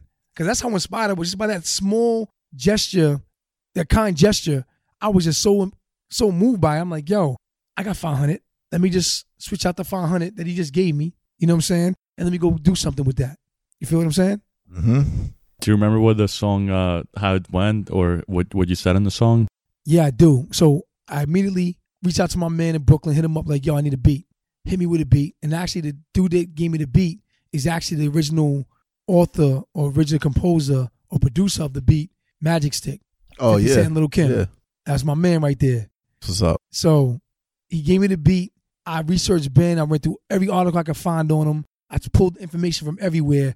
And then I wrote the record. I wrote the rhyme from a perspective of Ben, from a perspective of myself, and tied it into my lifestyle selling drugs and him being a VC, a entrepreneur, and selling his company, Opsware, which means Loud Cloud, and sold it to Hewlett Packard.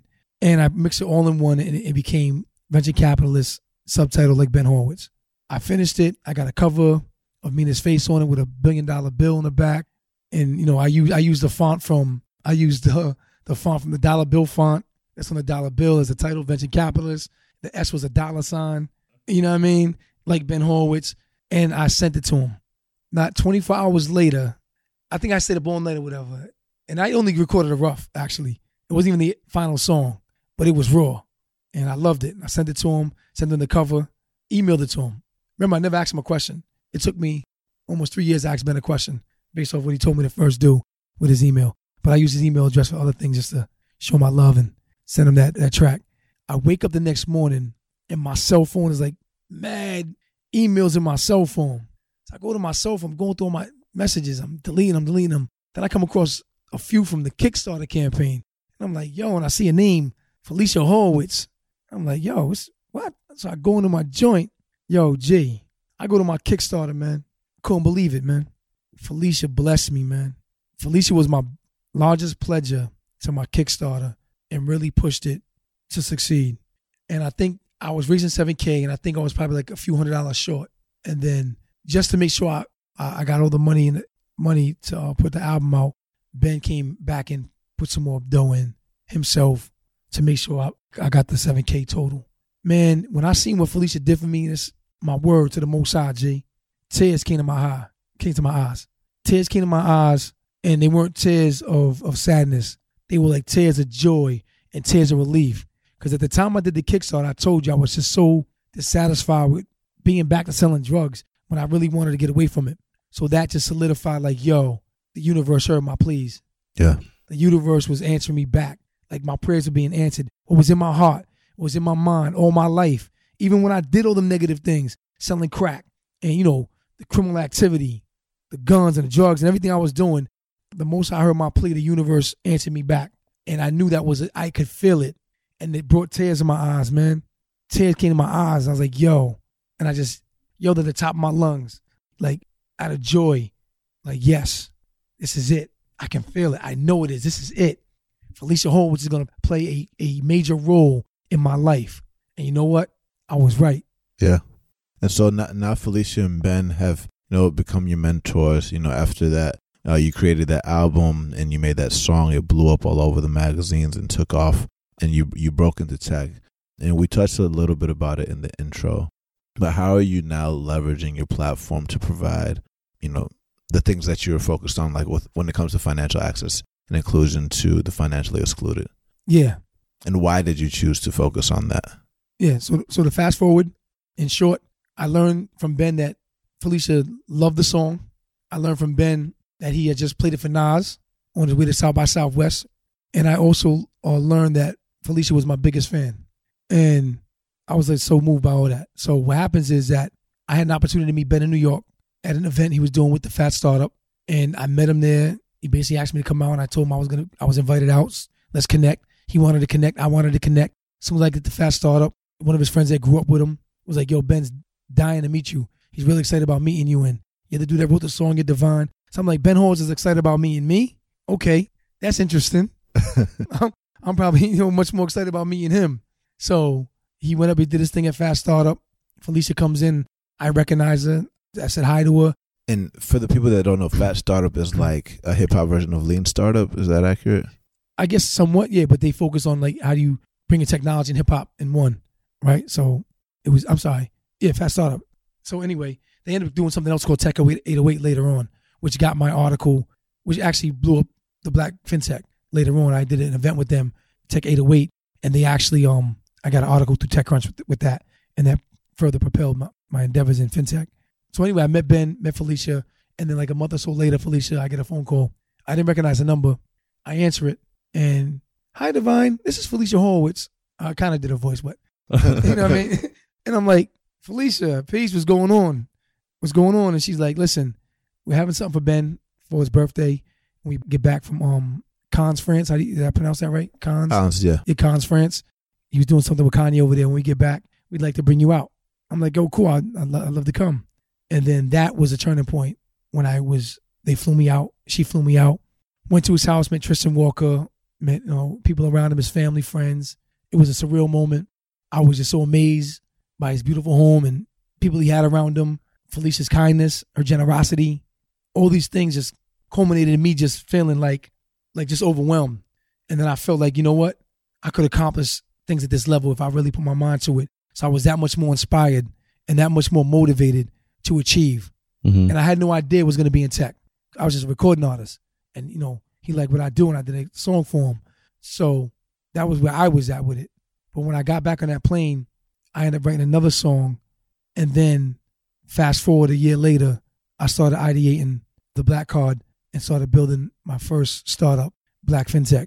So why did you choose FinTech? And why did you choose like financial literacy and things like that? So money's always played a big role in my life, both in a negative and a positive way. I've always been someone who hustled and grinded just to get money so I could survive. And I felt that if I had financial literacy, if I had entrepreneurship education, I would have excelled even that much more because I was able to always make the money, but I was always chasing the money instead of having the money chase me. And I had learned that the African-American spending power was $1.1 trillion annually at the time. And I came across this technology for this debit card that someone was really kind of pitching to me. And I said, what if I could take this technology, because I was into technology now, or at least exposed to it. Technology now to me was objective. I said, what if I could take this technology and leverage it in a way that I could build a product, a debit card that could financially and economically empower this demographic? Because I looked at the African-American spending power versus the African-American financial and economic condition, and it made no sense to me. Yeah. So I said, how could I close that gap? How could I solve that problem? Yeah.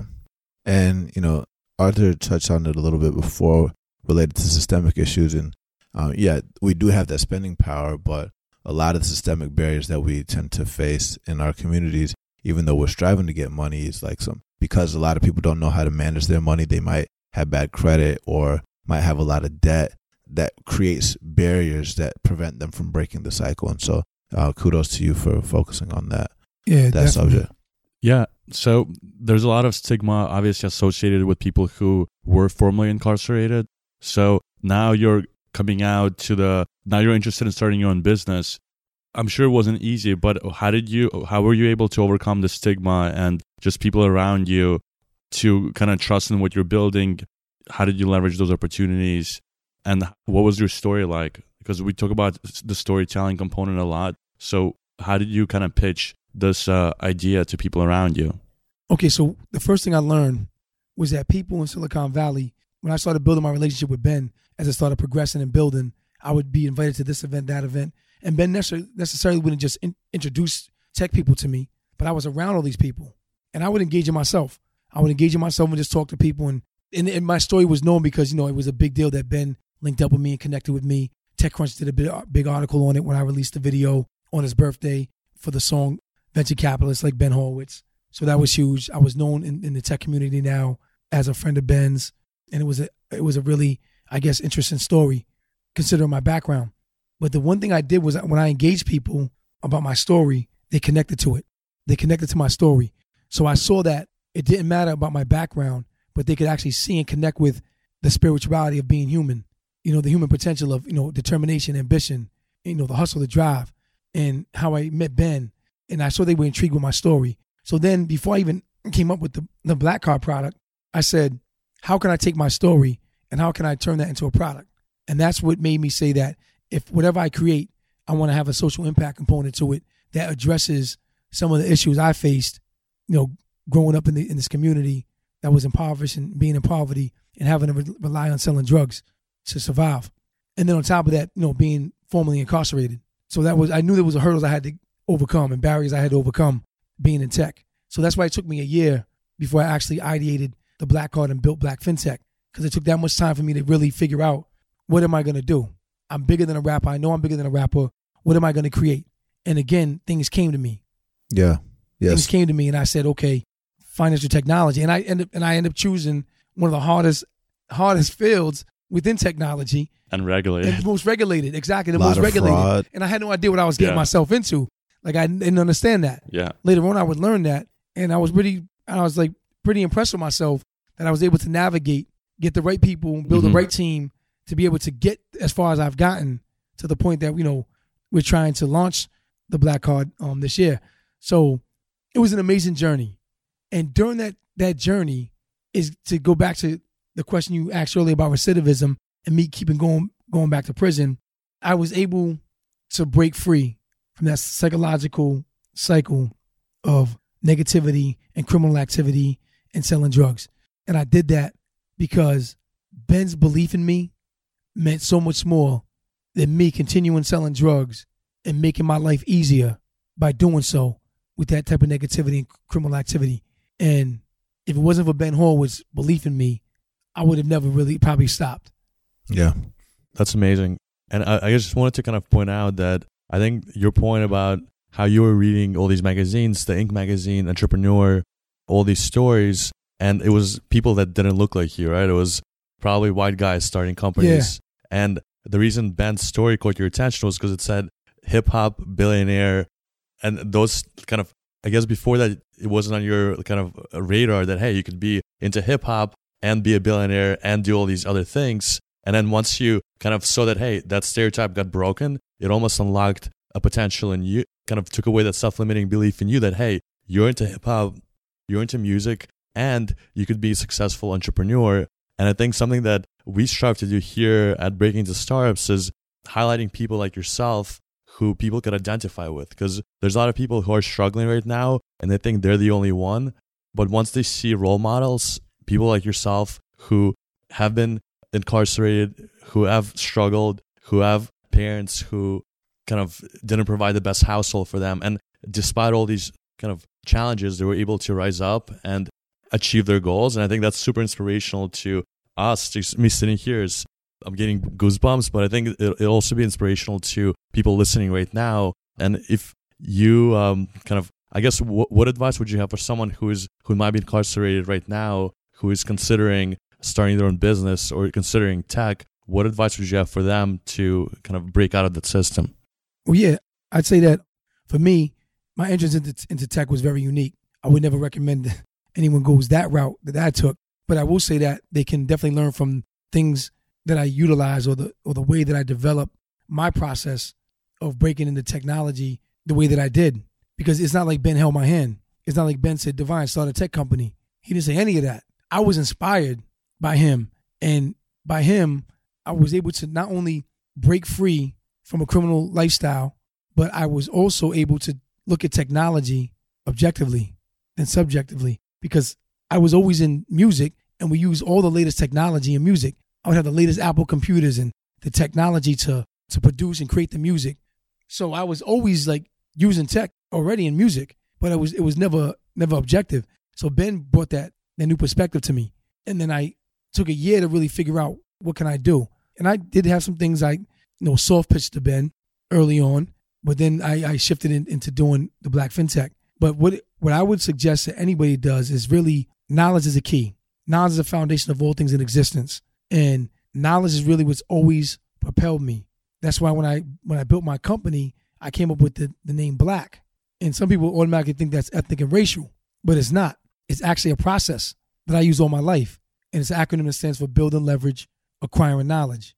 So it's basically saying through the acquirement of knowledge, you're able to build leverage and position yourself to excel, right? And all my life, I've always done that. So no matter what position I found myself in life, it was always knowledge that brought me to the next level or got me in a better situation or whatever it was. It was always knowledge. So I always emphasize knowledge above all. And not only knowledge, but having a passion about what you're doing and what you want to do, and having a focus and having a follow through, having organization, being diligent, having perseverance, having ambition, determination, because you're going to need all that. All those are just tools. Those are spiritual tools, mental tools, emotional tools. You're going to need every single one of them to embark on being an entrepreneur and building a startup or starting a small business. You're going to need every single one of them and more. So I had access to relationships. I've always been able to build great relationships at a high level. That's what one of my gifts were.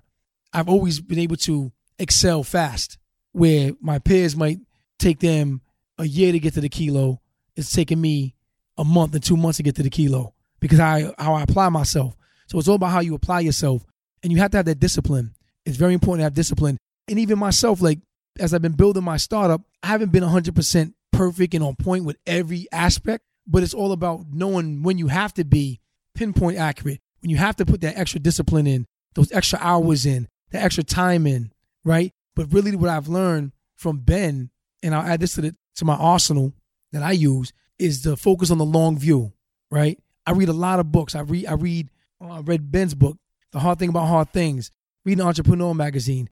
I get books on building startups from people that are seasoned in these fields. And I read them and I learn how they did it. And I take on the mindset of them. Sometimes you got to visualize being that individual. So like I told Ben before, I said, Joe, I think about you all the time. Why? Because I visualize you as that kilogram of cocaine that I wanted to reach. I let nothing stop me. So much so that I thrust myself into prison. I accelerated myself to go to prison because I was focused so much on reaching that kilogram. And now venture capital was where I eventually want to be able to empower other people, to empower their grind, to empower their hustle, to give them the opportunity to break into startups or build startups. Yeah, that's amazing. Yeah. So to speak to some things we were talking about earlier, as far as being somebody with a record, formerly incarcerated, a lot of people don't give you opportunity. So I knew that coming into tech, I had to be 1,000 times better than my male counterpart that's already there, that has the Yale background, that has the Stanford background, and has went to school. And then on top of that, me being a so-called minority, that was also a challenge with the diversity and inclusion issues that Silicon Valley has or the tech industry has.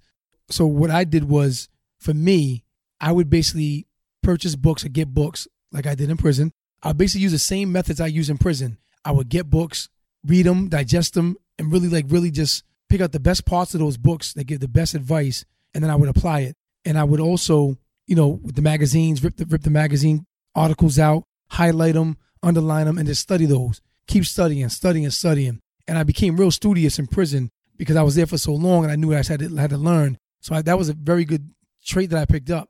So even now I use that in the streets now in the world, because I'll get a book, I'll read a book, and I'll study that book. So I kind of like memorize it, becomes part of me. But the basic idea is kind of you study the landscape, you understand the map, right? If you're moving to a new city, you want to understand all the neighborhoods, where everything is, where's the post office, where's the grocery store, kind of this applying the same idea to tech, like who are the main players, exactly, who are the companies, who are the venture capitalists, what a venture capitalist even is, right? Like who are the main players among those, like, and then basically I'm just kind of like breaking down the entire model of the industry until you're an expert or understand every single piece. So yeah, that's very interesting, because I knew that I had to be able to at least, even if someone knew my background of being incarcerated, only having an 8th grade formal education, having no tech background, even if they knew those things, how could I reposition their thoughts about me? How could I brain hack them or mind hack them to really embrace me as opposed to reject me, right? Ben understood me. He understood, he understands Black culture. He understands that dynamic. So, of course, he embraced me, right? But majority of people in tech aren't going to do that, right? So I knew that I had to start learning the language, right? So, for instance, capitalism is a language of America, the United States. And if you don't know how to speak the language, you become a foreigner in your own country. So I had to learn the language. So I would study the vocabulary, understand the basic concepts, venture capitalist, scale, and what does scale mean? Equity. Equity. The different series. Seed round, Series A, Series B. Return on investment. So really my whole time over the last 2 years of while I'm building my company has been nothing but a learning curve. That's been my biggest barrier, because things moving so fast, I have to be able to get this knowledge quick, absorb it. And for me, and I'm very good at that, this was a arduous task for me to do this. But I spent 24/7 doing it, sitting in my office over the computer, reading, learning. Then I was able to build my network up of people that have done these things before, namely Ellen P. Leans. She's a former alum from Facebook, Google, and Apple. She's been really a great mentor for me in the sense of helping me think through things. Greg Selko, another great friend of mine, built a $100 million company. His company, Karma Loop, did $1 billion in revenue in his lifetime. He gave me an opportunity to be amongst him. I seen him go through the worst times of a company's existence when people are trying to take it from you. So I learned a lot from him, being in the trenches. And again, I'm very good at building relationships at high levels. So I was able to seek out people and study people, who they are in Silicon Valley, who they are in tech, who they are with entrepreneurship, or what they do in entrepreneurship, and how they apply themselves. And just taking all these bits and pieces and really just taking the best parts of it. Because, you may read something and not everything's going to click for you. Not everything you're going to grasp. And mind you, I'm somebody who has a 8th grade formal education. You know what I mean? Even though I'm intelligent and I'm able to digest information and absorb it, and I still never had any formal education beyond 8th grade. So I have to learn how do I organize information? How do I think through concepts? Things that you're taught if you go even how to use a computer, right? Every time you come back from prison, you have to learn the technology advances so fast. Yeah, how to leverage Word? How do you use Word? Yeah. How do you build a PowerPoint? I never knew anything about a deck. I just learned how to do a deck probably like 6 months ago.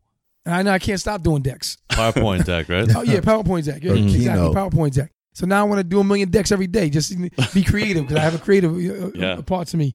But just learning, all these different concepts of how to organize information and knowledge, which I love. So even though it's been a challenge, it's been a labor of love for me. Yeah. So for a lot of our listeners, some of them might be going through the job search, and some of them might be even afraid to send out a cold email to someone that they've never met before. You haven't gone through so much struggle in your life. Can you cover anything that you're afraid of? Or what advice would you give them? Interesting. I always credit myself with not being fearful and not having fear. But at the end of the day, my fear is really not applying myself and being everything I know I could be. You know what I'm saying? Like not applying myself, knowing I could be everything that I know I can be, man. That's scary. You know what I'm saying? And that fear doesn't hinder me. That fear propels me. Mm-hmm. That fear causes me to excel, right? And of course, you go through them times and bouts. Like I would go through them times where like, I don't want to get in front of people and pitch. I don't want to like talk to people. And I don't want, you know what I'm saying? I never wanted to do none of that. But you know what I said? I said, yo, you know what? Sometimes getting past small fears like that, realizing that on the other side of that fear is your success. You know what I'm saying? Mm-hmm. The other side of that fear, you know, if $1 million is your goal, other side of that fear is that $1 million. Yep. You know what I'm saying? The other side of that fear is whatever you want to accomplish in life. So then I just go back to like my prison mindset. Like, yo, we going to get this popping. I get back to my street mentality. Like, we going in. Guns blazing. Mm-hmm. Easy. You know what I mean? I'm on some Biggie, you know, I'm kicking the door, waving the 4-4s. Yep. You know what I mean? So when I get that, you know, and I go through that because at the end of the day, you know, people are more intelligent than you in certain areas, right, of expertise. But I've always had an open mind, though, too. So when I go to these people and I reach out to people on LinkedIn, I reach out to people who have experience in things that I don't or can help me. Majority of the times I hit, but there's been some misses where people will engage me a second now and 2 seconds later they don't. So I've been through that, like, you know, going through different individuals. And then when you're popping, when you got the Forbes popping off and you got, you know, the Black Enterprise going or you got the TechCrunch. Hey, what's up, Divine? You know, everybody love you. You know what I'm saying? Everybody Yeah. want to, yo, how can you want to be on my podcast or you want to do this and do that? You know what I'm saying? So Yeah. it's always crazy. So I got a lot of that, but I think that I've shown and proven myself. But I realized that in entrepreneurship and life in general, when you show you improve yourself, you know, and it's like music, you're only as good as your last hit. Yep. You're only That's hot real. as your last hit. That's real. So, you know what I mean? You got to keep pushing. Like, you got to keep knocking down doors, man. You got to keep, you know, excelling. You have to keep accomplishing. You have to keep succeeding. That's what people want to see. People love to see the winner. A lot of people hate the winner Yep. because they want to be the winner and can't be or, you know, don't know how to be. But everybody want to see, you know, you keep winning. Yep. They want the action. They want to see that. So the greatest thing I've learned, man, is really just applying everything that you can as you can. And again, the greatest obstacle or barrier for my breaking into startups or building a startup has been the learning curve for me personally. That's my experience, the learning curve. So anybody that's out there that's afraid to learn, just open your mind up. You may not understand everything right away, but eventually you'll get it all. Yeah. Yeah. If you apply yourself. Yeah. And that's a great segue, you know, going into like, you know, the barrier, you start getting the knowledge into like building and breaking into these different spaces. But a lot of times people hear the story after they've achieved breaking into the space or building whatever it is that they're building. And they realize that it's not a linear path and there's peaks and valleys, and we've covered a lot. Can you talk about your biggest or some of your biggest struggles that you've faced building Black FinTech? Yeah, Black FinTech, Black Card. Black Card's the first product. So, yeah, the first thing I would say the biggest hurdle has been having a criminal background, being an ex-felon, ex-convict, ex-offender, whatever term you like to use, and being stigmatized by that. Only having an eighth grade formal education, having no tech background. Those things have been my greatest struggles and challenges. And after that would be the learning curve of this new space. I knew nothing about technology. I knew nothing about FinTech in particular, the most regulated space within technology, I would say. But I had something that people seen in me. I had raw entrepreneurial thinking, right? Because I didn't have that formal education. So I wasn't boxed in. I was able to be innovative. I was able to think differently, which has made me unique, makes me stand out. So instead of something making me being overshadowed, I'm actually standing out above those who went to Stanford and that have the college and the knowledge and the education behind them. But beyond that, like, and I'll get a little personal, I had never asked Ben Horowitz for an official meeting concerning Black FinTech or the Black Card. And he knew about it. And I kind of kept it on the wraps for a long time, as long as I could. But TechCrunch ended up leaking some of it. So then at that point, I knew I had to put my foot on the gas and move quick. So I had finally asked Ben, could I sit down with him to discuss Black FinTech and the product I was building, Black Card. And he agreed. I came out to Silicon Valley, and I was set to be out in Silicon Valley for a week. And I was crazy excited. You know, I was nervous as well, but it was a positive nervousness and a positive nervous energy that I was going to go meet and sit with Ben. Like I accomplished it. Like I'm going to sit down with this dude. I call him the Wizard of Oz. You know what I mean? Because he hands out the brains and the, you know what I mean, and the heart and the courage and all that. Yeah. So I'm going to see Oz, man. I'm going to Oz. Yeah. So anyway, I'm off to see the Wizard.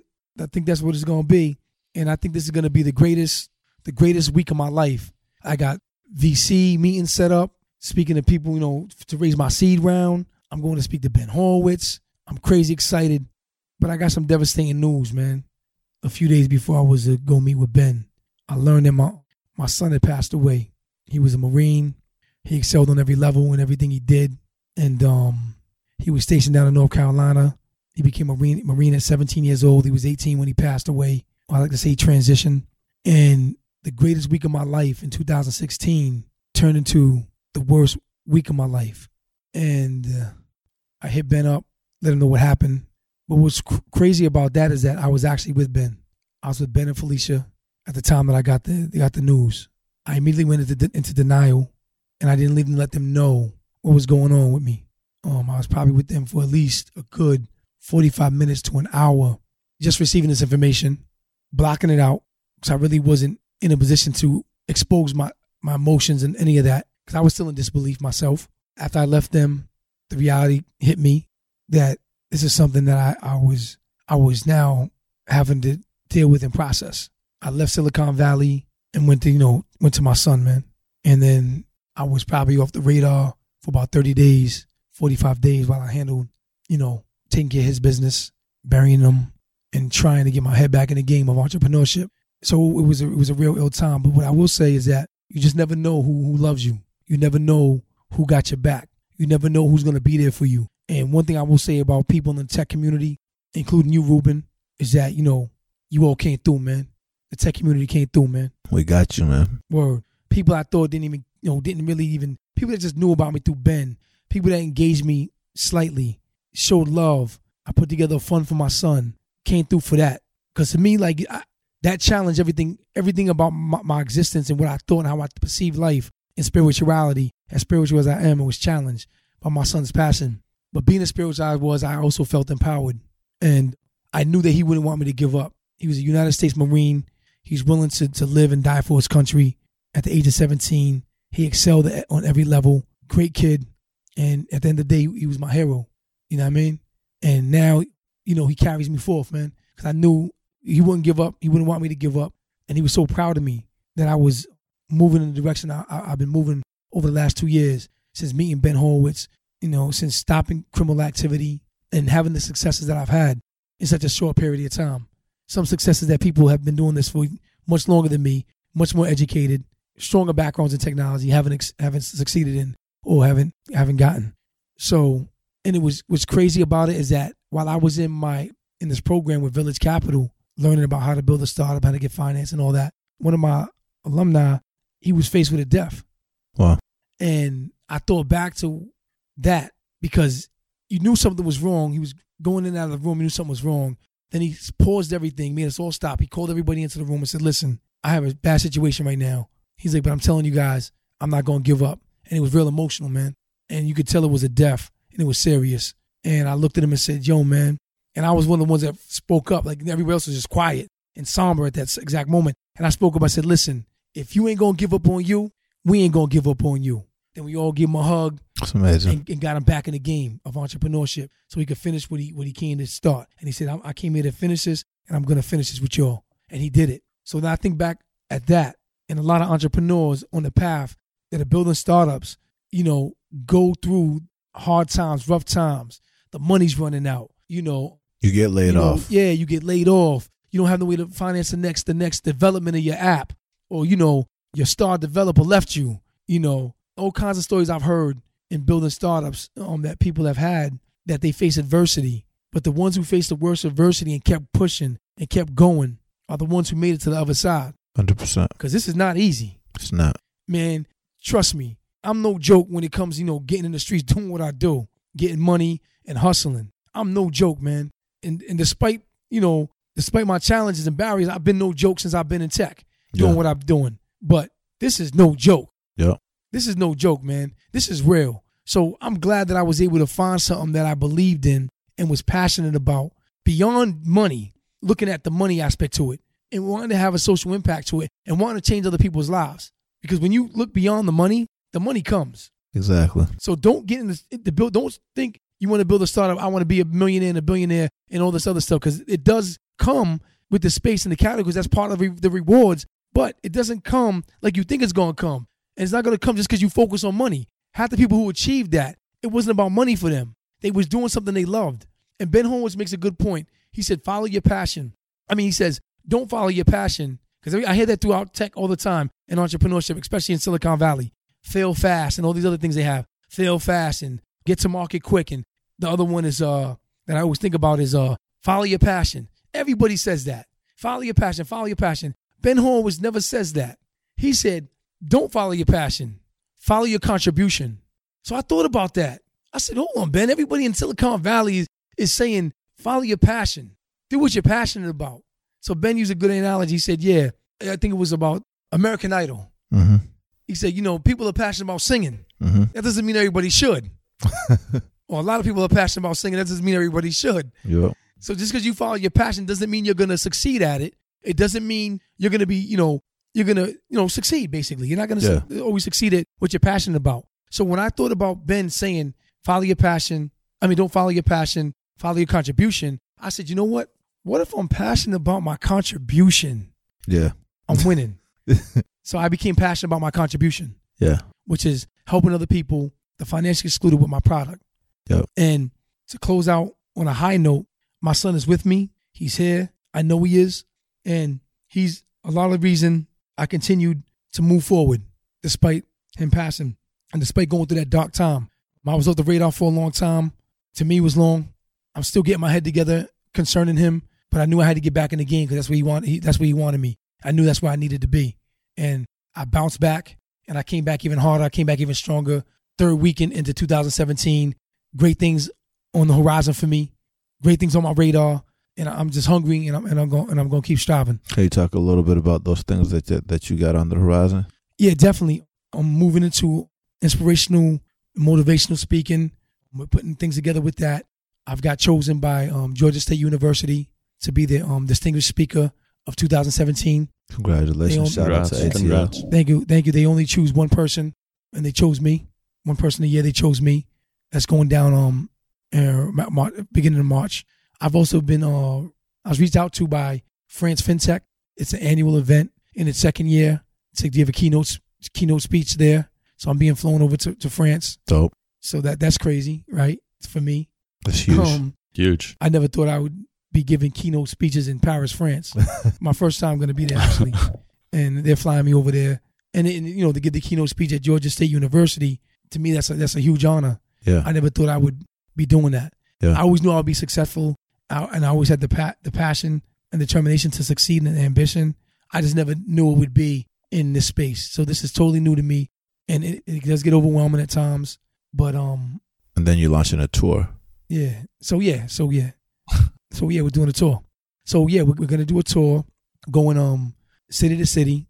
It's gonna be involving the formerly incarcerated. It's gonna focus on the formerly incarcerated, and we keyed from incarceration to innovation, how the formerly incarcerated paid the debt to society and added value to the world.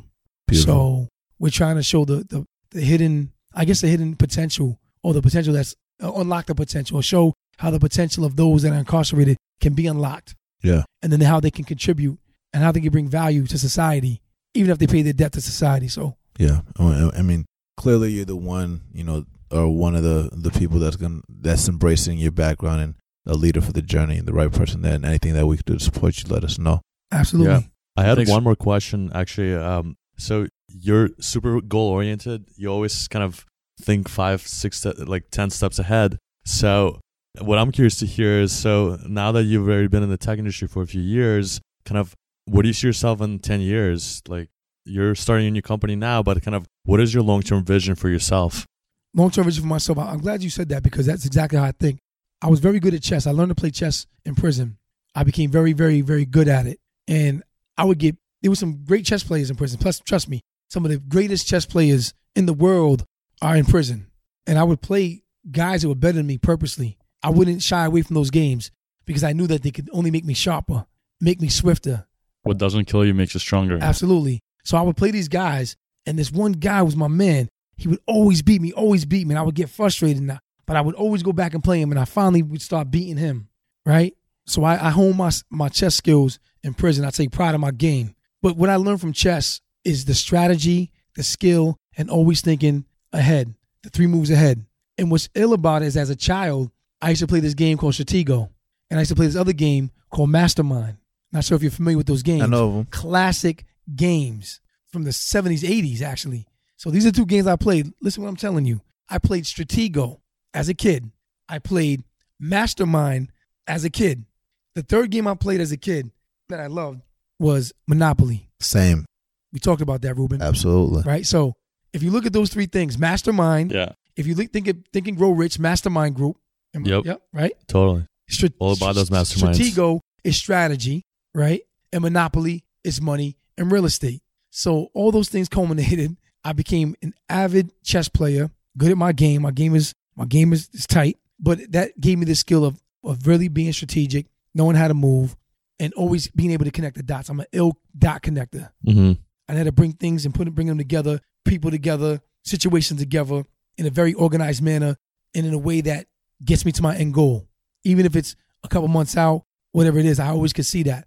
So I always knew, remember when I was in prison 5 years ago, I said I wanted to be a serial entrepreneur. Mm-hmm. So after Black is built, I definitely want to move into other businesses and companies and building other startups and foster that in other people.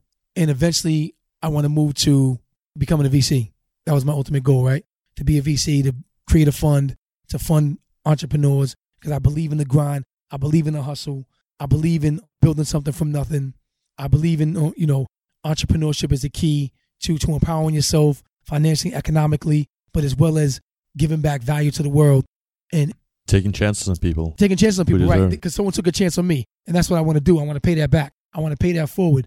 Ben did, Felicia did, and they continue to do that, and other people have. So I have a lot of weight on my shoulders to uphold, what I'm doing, to make sure I stay on that right path, to not turn back to drugs, to not turn back to crime. And technology and entrepreneurship has given me a pathway. It has given me hope, mm-hmm.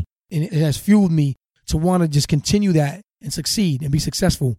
Outside of that, it's just, really just leveraging other talents and skills that I have that I want to get into. But really, the motivational, inspirational speaking, building companies, helping other people, and really just trying to be an example, man. Yeah, man. So for someone who is listening to this episode from prison, what is that one thing you want them to know? Wow. The main thing, never give up on yourself, man. Always believe in you, man. Believe in you. Believe in you. Believe in you. Never stop believing in you. Because once you stop believing in you, you might as well commit suicide, man. And I say that realistically because once you give up on you, man, that's it. What else you have? Because everybody gave up on me when I went to prison for my 7 years. They left me for dead. And that could have been literally. But I didn't give up on myself. I remain firm in believing I was here for a greater purpose than prison. I was greater than prison. And in fact, I wasn't even in prison because I allowed my mind to be so free and so open to not allowing the external to control the internal. Wow, amazing. And to close on one thing, another thing I got from Ben, besides focus on the long view or have the long view and focus on that and look for the long view, is that, and I love when he says this, the hard thing about hard things, he says, this ain't checkers, this is motherfucking chess. Yes, sir. Well, you're definitely inspiring us. You're going to inspire a lot of people. You've touched a lot of lives. You touched our lives. Thanks again for taking the time to speak with us. And we look forward thanks for not giving up and sharing your story. Yeah. Thank you. Thank you for having me. And amazing thank you for the opportunity. Yeah. Thank you for the opportunity, man. Thanks, man. Thanks for checking us out. We appreciate you for listening and always love your feedback on how we can do better. If you enjoyed this, let us know what you thought in the reviews by going to iTunes, searching for Breaking Into Startups, subscribing to our podcast, and leaving a review. Also, if you know someone who came from a non-traditional background and is looking to break into tech, encourage them to sign up to our newsletter or tell them to join the Breaking Into Startups community on Facebook. Remember, if they don't let you in through the front door, go through the back door, around it, under it, or through it. Let's break in.